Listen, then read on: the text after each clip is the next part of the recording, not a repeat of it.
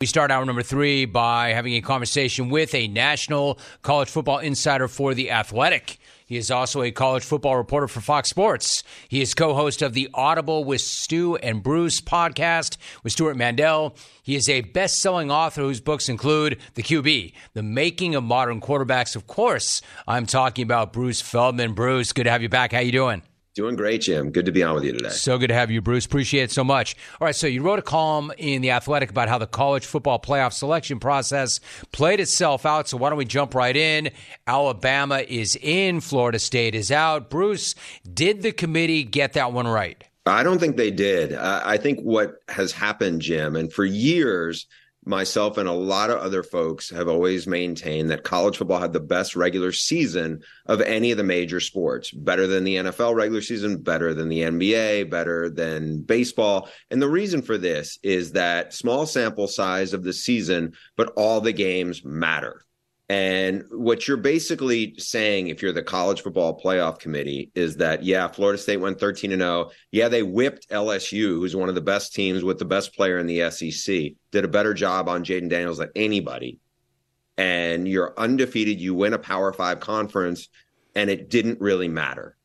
Yeah, the games happen, the outcomes happen, but we didn't like how you looked this past weekend with your third-string quarterback. By the way, the third-string quarterback, he's not expected to be the starter come, playoff time. That's the backup, who, by the way, did lead them on a come from behind win last year against Louisville. Now, they're not going to factor that in, and they probably shouldn't, but they be projecting all of this to say, hey, whatever happened 13-0. I mean, they didn't certainly hold that Alabama didn't look very good a week ago against a really mediocre Auburn team. And by the way, that Auburn team got whipped by New Mexico State. This is a 13-0 Florida State team. I really feel like they got screwed by the committee. Bruce Feldman is joining us. So, Bruce, you make a very compelling argument for Florida State. Bottom line this, in your opinion, why then did the committee choose Alabama over Florida State? I mean, I think it's really hard for them to get past this fact that an SEC champ, a one-loss SEC champ at that, would get left out of the playoff. I mean, look, I believe this, and I think everybody who pays attention to college football believes that the SEC has definitely been the dominant conference for the last 2 decades. Having said that, this has not been a great year for the SEC. I mean, they didn't even have a winning record against the ACC, and I think you can nitpick a lot of this stuff, but the truth of it is when Texas went to Tuscaloosa and beat Alabama handily in Tuscaloosa, I think it was going to be really hard to get past the head-to-head, even though the SEC seems to be a better conference than the Big 12, and certainly Texas is moving to the SEC next year. But they couldn't jump, I think, and keep out an SEC champ in their heads. So what did they use to do this? Well, all right, look, I know that they're 13-0, but Florida State hasn't looked very good the last couple of weeks. And I think, and it doesn't take much to buy into this, that there's a lot of spinning that goes on in this. And ultimately, I think they looked and said, okay, who are the best 4 teams? And the best 4 teams becomes this like get out of jail free card to get the matchups that the CFP ultimately wants. I mean, by that standard, I think that's how Georgia almost got into this, right? It's like, if you're really going to say the best 4 teams, then why not just stick, Georgia just lost. But, we think they're probably one of the best 4 teams. We could say, well, Vegas would say they're one of the best 4 teams. But ultimately, that shouldn't be how they're deciding this at this point. I mean, if the games don't matter, then don't schedule some of these non-conference, big out-of-conference games if you're going to say they just don't matter.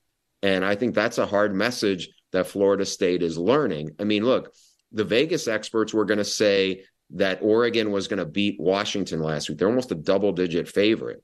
But Washington beat them again. And, at least on that part, it held out. They're 13-0, but so is Florida State, and Florida State's getting left at home. We are talking to Bruce Feldman. So what about that? I mean, so in your opinion, Bruce, should it be the 4, quote, most deserving, or should it be the 4 best teams? And did they get the 4 best teams? I think you can't leave out, if this was a 12-1 Florida State team that had lost, but they answered every test. That's where I feel like they kind of got left back. And I've seen some people use the comparison of Ohio State when they won the national title almost 10 years ago, when Cardell Jones, a backup, stepped in and looked great, and they lit up Wisconsin in the Big Ten title game 59-0, and they ended up going on and they won the playoff that year. The difference is that Ohio State team, they lost at home by 2 touchdowns to Virginia Tech. They were not undefeated. And also, when you looked at their resume, they only had one other win before the Big Ten title game against a top 25 team, and that was Michigan State. They didn't have much of a resume to stand on. Now, they were really talented, and they ended up, doing what they needed to do once they got their shot. But I don't think it's a realistic comparison to say, oh, well, Ohio State looked great when Cardell Jones was the backup, and Florida State looked shaky when they had to play the third string guy. I mean, to me, that takes out what Florida State did during the regular season. It also, I think it doesn't give the credit to Florida State's defense to be as good as it has been this season. And it's been dominant, especially in recent weeks when it had to be. Bruce Feldman joining us. So, Bruce, what about Florida State and the ACC? Are they not also to blame for their own demise for participating in the alliance that delayed that 12-team playoff until next year? Well, that definitely doesn't help the perception of this, that the ACC decided to delay this, or that's what, some of the chatter we've heard out of this. And so it looks like it's irony there.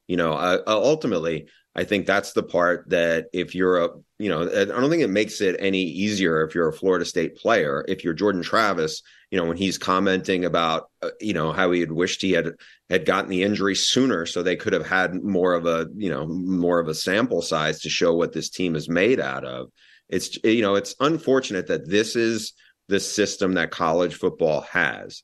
It's going to expand next year to 12 teams. And I think there's less of an argument when you're talking about who's 11, who's 12, who's 13, 14, as opposed to, in this case, you have 5 Power 5 conferences. There was always this potential for somebody to get screwed. And this is the one year it really was a glaring omission. I mean, Bruce, to me, the shock is not that this happened, but that this didn't happen sooner. I mean, the math never worked. It never worked. You've got 4 chairs and you've got 5 power conferences. Let me ask you this. In defense of the argument that you're making, I would agree in this sense. Like, to me, I think they got screwed. I think they got jammed, absolutely. But I'm not at all surprised if the committee did this because of, well, eyeballs, buzz, ratings, interest, et cetera, et cetera. But let me ask you this. If the committee's going to make the argument that Florida State, frankly, is not the same team that they were, and certainly not in the last few weeks, if that's the case, why did the committee have them at number 4 last week?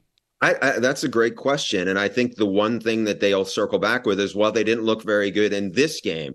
The hard part of that is that you're basically saying that the freshman Brock Glenn, who went in there, who's the third string guy, he would not be the guy who would be starting the playoff. So I think it's a little bit of a red herring to put it out that way. But Florida State needed, with everybody else, they needed, if they had won 28-0, would that have been resounding enough?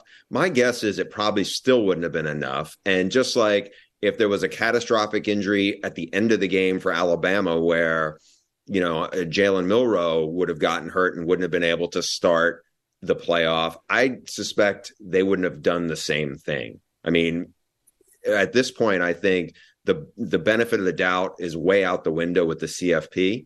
There's no way of knowing for sure any of those things would be the way they are. I just think they have left themselves open to a whole lot of skepticism and a whole lot of conspiracy theory at this point. Bruce Feldman joining us. Hey, Bruce, before you go, if you don't mind, it's an excellent column. You should go read that on The Athletic. Bruce, with the bowl season about to start, that also means that the transfer portal season is underway. Your colleague with The Athletic, Max Olson, pointed out 500 scholarship FBS players entered the portal. That sets a new record. Who were some of the most notable names that jumped out to you?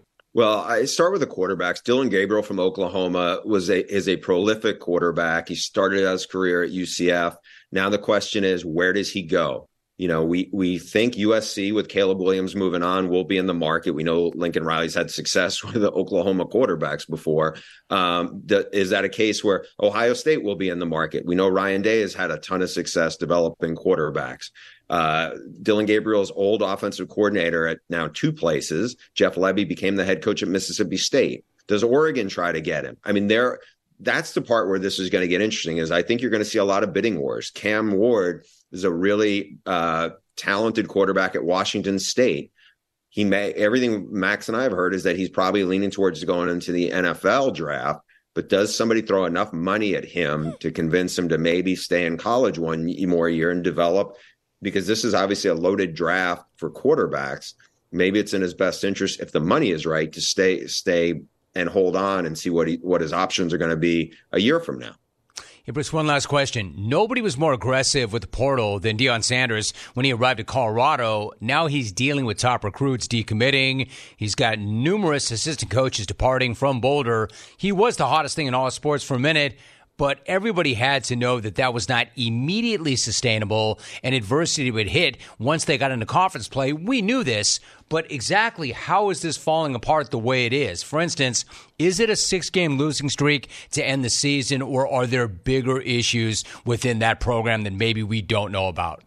Yeah, we did a big story on this at The Athletic last week with my colleagues on this, Sam Kahn and David Ubben, and one of the things we really kind of got into was just – I don't want to say it's built on a house of cards, because in one sense, you had Shador as a really talented quarterback. You have some really good receivers and some pretty good defensive backs. What they just did not have was guys in the trenches. And, we talked to a lot of coaches who pointed out, the culture building, the development piece, you can't just flip the switch and expect that to take off. Those are the things that ultimately are going to help this program sustain. Now, question is, how much better can he get on both sides of the ball in the trenches? We know he's going to go hard into the portal. He's lost a bunch of good assistants now, which isn't entirely surprising. Sean Lewis got the head coaching job at San Diego State. His offensive line coach was coming with him. Deion's top recruiter, Nick Williams, was a defensive line coach with a lot of strong connections as a recruiter. Now he's going to Syracuse, to that staff. So I think for Deion, the big part is going to be how much better can he get in the trenches, especially on the O-line. And that's the part where ultimately they wore down. And over the first month of the season, they looked pretty good. And I think they did battle at a lot of times, and they were close on a handful of other games that they didn't win. But it's what can you do in terms of for staying power? Because it's like, I think it's one thing to go from horrible, which they were before he got the job, to respectable, and that's what they were last year. But it's a bigger step to go from 1 win to 4 wins to really make it to be an 8 or 9 win team where you can give your guys a fighting chance. I think they're going to, in the Big 12, they probably won't see as tough a competition as some of the teams they saw in the Pac-12, because you had a lot of quarterbacks who came back and they got in these shootouts where they ultimately couldn't keep up in most of them. I think if he can get better, and that's the challenge, is convincing good assistant coaches to come in now after year 1 of this and buy in, because I think there are going to be a lot of kids who still want to play for Deion Sanders and still want to be a part of this. I think there will be a lot. It's just you have to get some really mature physical kids, and that's what they didn't have enough of last year. He is Bruce Feldman, a national college football insider for The Athletic, also a college football reporter for Fox Sports, and a best-selling author, good friend of the program. Bruce, always good to have you on. Thank you so much. Great job as always.